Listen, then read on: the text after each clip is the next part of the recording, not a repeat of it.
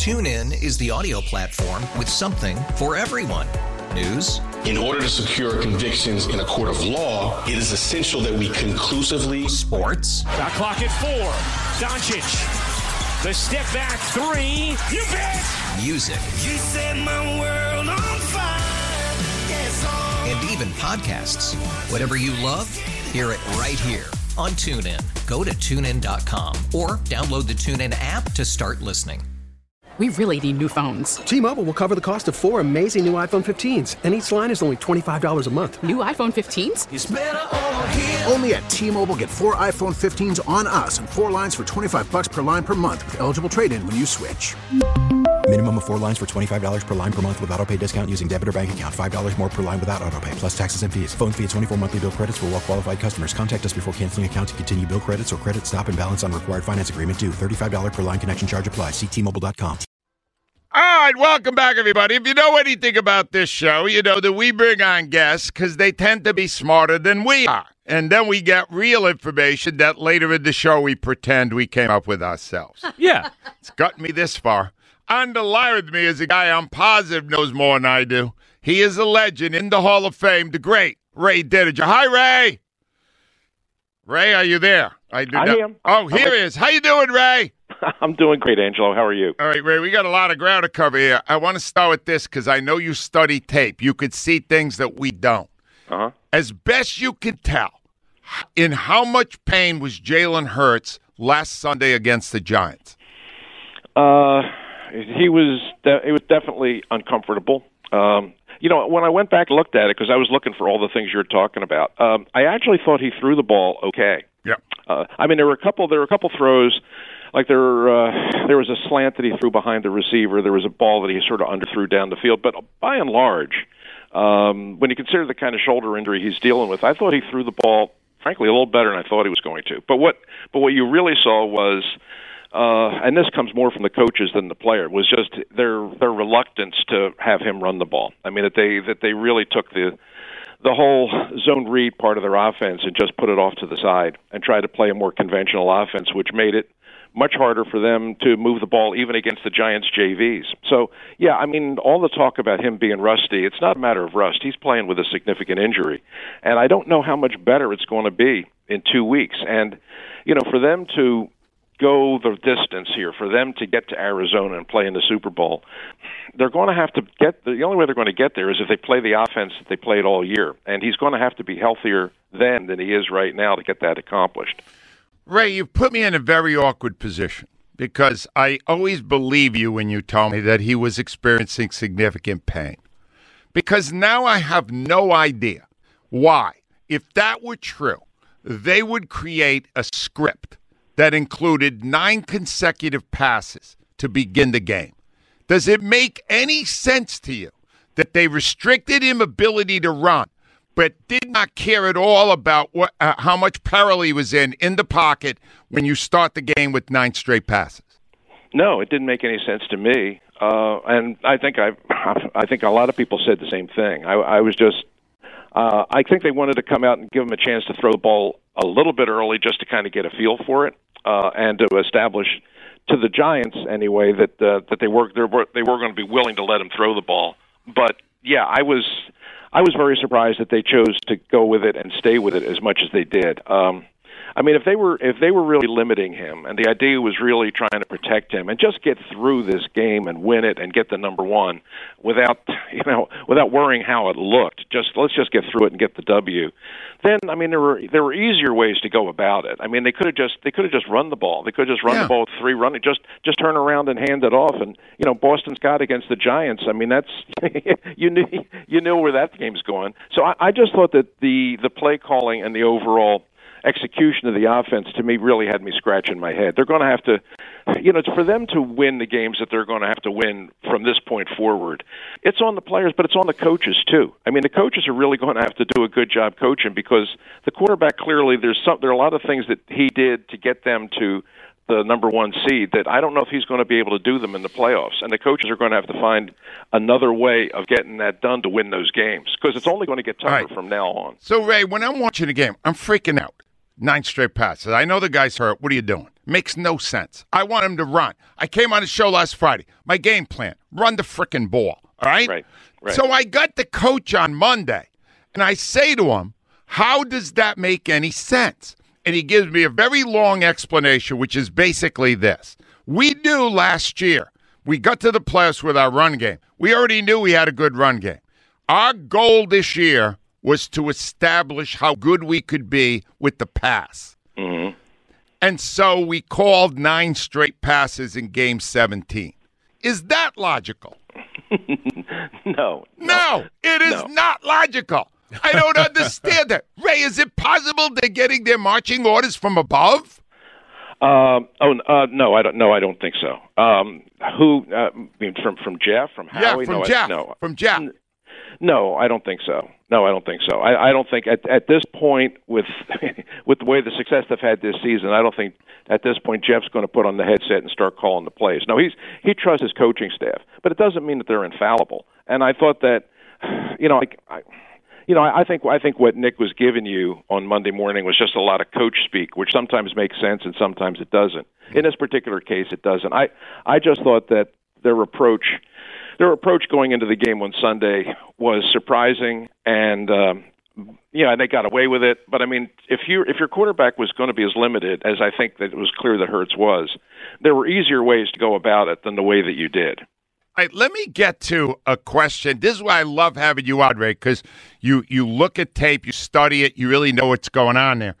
What the hell has happened to Darius Slay? And do you think he belongs on the All-Pro team? In fairness, no. And what has happened? What happened? I don't know. I don't know, because for the first half of the season, he played really good. I mean, if you had a mid-season All-Pro team, he would have been on it. Since mid-season on, he has not been. And I mean, he hasn't. I mean, he's had some stretches here where he's actually not just played. He's actually played poorly. Yeah. I don't know what it is. I don't know if he's playing with some kind of an injury that nobody's talking about. But when you look at the whole team, top to bottom, if you ask me areas of concern that I have, obviously I'm going to start with the health of the quarterback. That's where everybody would start. But I would, on the defensive side, it would be Slay, because he is, the second half of the year, his play has definitely dropped off. Well, that's good to hear. All right. I will say the other part of it is the other cornerback has played very well and continues to. Bradbury has been very good. Yeah, and we've seen it. He's in on a lot of plays. Slay's not doing much of anything. All right, let me get to the best path. You said yesterday on WIP, Ray, it's Super Bowl or bust. If the Eagles don't do it, it's a disappointment. They did not succeed at what they're right now looking at, which is the number 1 seed. So. Sure. Who's the best opponent?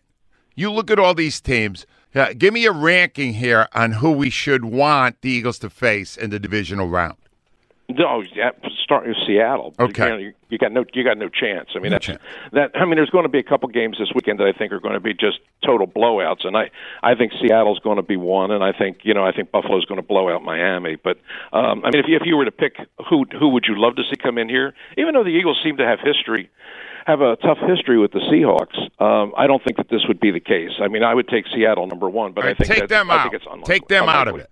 Okay. The Giants are 6, the Cowboys are 5, the Buccaneers are 4. Give me what you think about those 3 opponents. I would not want to play the Cowboys. If you gave me the choice of the 3. The Cowboys are the team I would least want to play, but I don't think that's going to happen. I actually think the Giants are going to beat Minnesota, and I think it's going to be the Giants next week. Now I may be wrong about that, and the Giants are underdogs, but I just have all year. I just really haven't believed in the Vikings. And maybe they're going to make me look silly and play great this postseason. And you look at their record and you say, well, how could they not be good? But I just don't believe in them, and I still don't. So right now I think the Giants are going to beat the Vikings this week, and I think it's going to be the Giants coming in here. And the Eagles have already beaten them twice, but you know, if I had my druthers, I would rather not have to try and beat a team 3 times in one season. I just think that's challenging. And if I can avoid playing Tom Brady in the playoffs, I'll do that anytime. So you're saying what? I got to know who of all these, excluding the Seahawks, what would of the other 3? What would be our best shot here? Giants. I would probably say the Giants. Even though I don't think it's going to be easy, I would probably take the Giants. Right. Well, I love that that we got you back to really analyze a lot of this stuff we talk about. Because by the end of the week, Ray, we find out what we were right about, what we were wrong about. Because you are still the measuring stick for all of us. And I think that no matter how things shake out this weekend, I just don't see any way that the 2 conference championship games aren't going to be San Francisco at Philadelphia and Buffalo at Kansas City. I just think that's where this thing is headed. I mean, they're the 4 best teams, and there'll be some upsets and there'll be some surprises this weekend probably. But I think when it's all said and done, those are the 4 best teams, and I think those will be the final 4. All right, now I got led me to another question. In the history of the NFL, Ray, and only I would ask this of you because you wrote the Eagles Encyclopedia. In the history of the NFL, has any team gone to the Super Bowl with a rookie quarterback who was a 7th-round pick? No. There you have it. Never happened. No team has ever gone to the Super Bowl with a rookie quarterback, regardless of his first round. Oh, wow! Then I'm not worried about the Niners because they have Brock Purdy.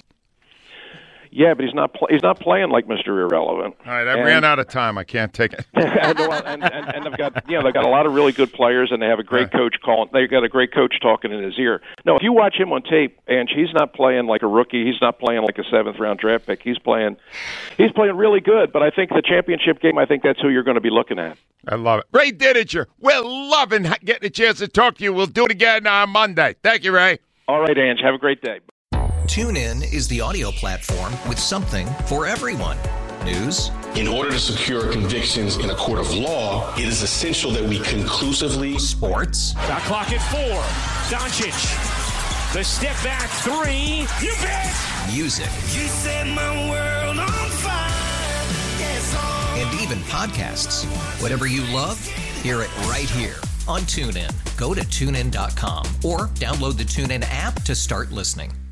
We really need new phones. T-Mobile will cover the cost of 4 amazing new iPhone 15s, and each line is only $25 a month. New iPhone 15s? It's better over here. Only at T-Mobile, get 4 iPhone 15s on us and 4 lines for $25 per line per month with eligible trade-in when you switch.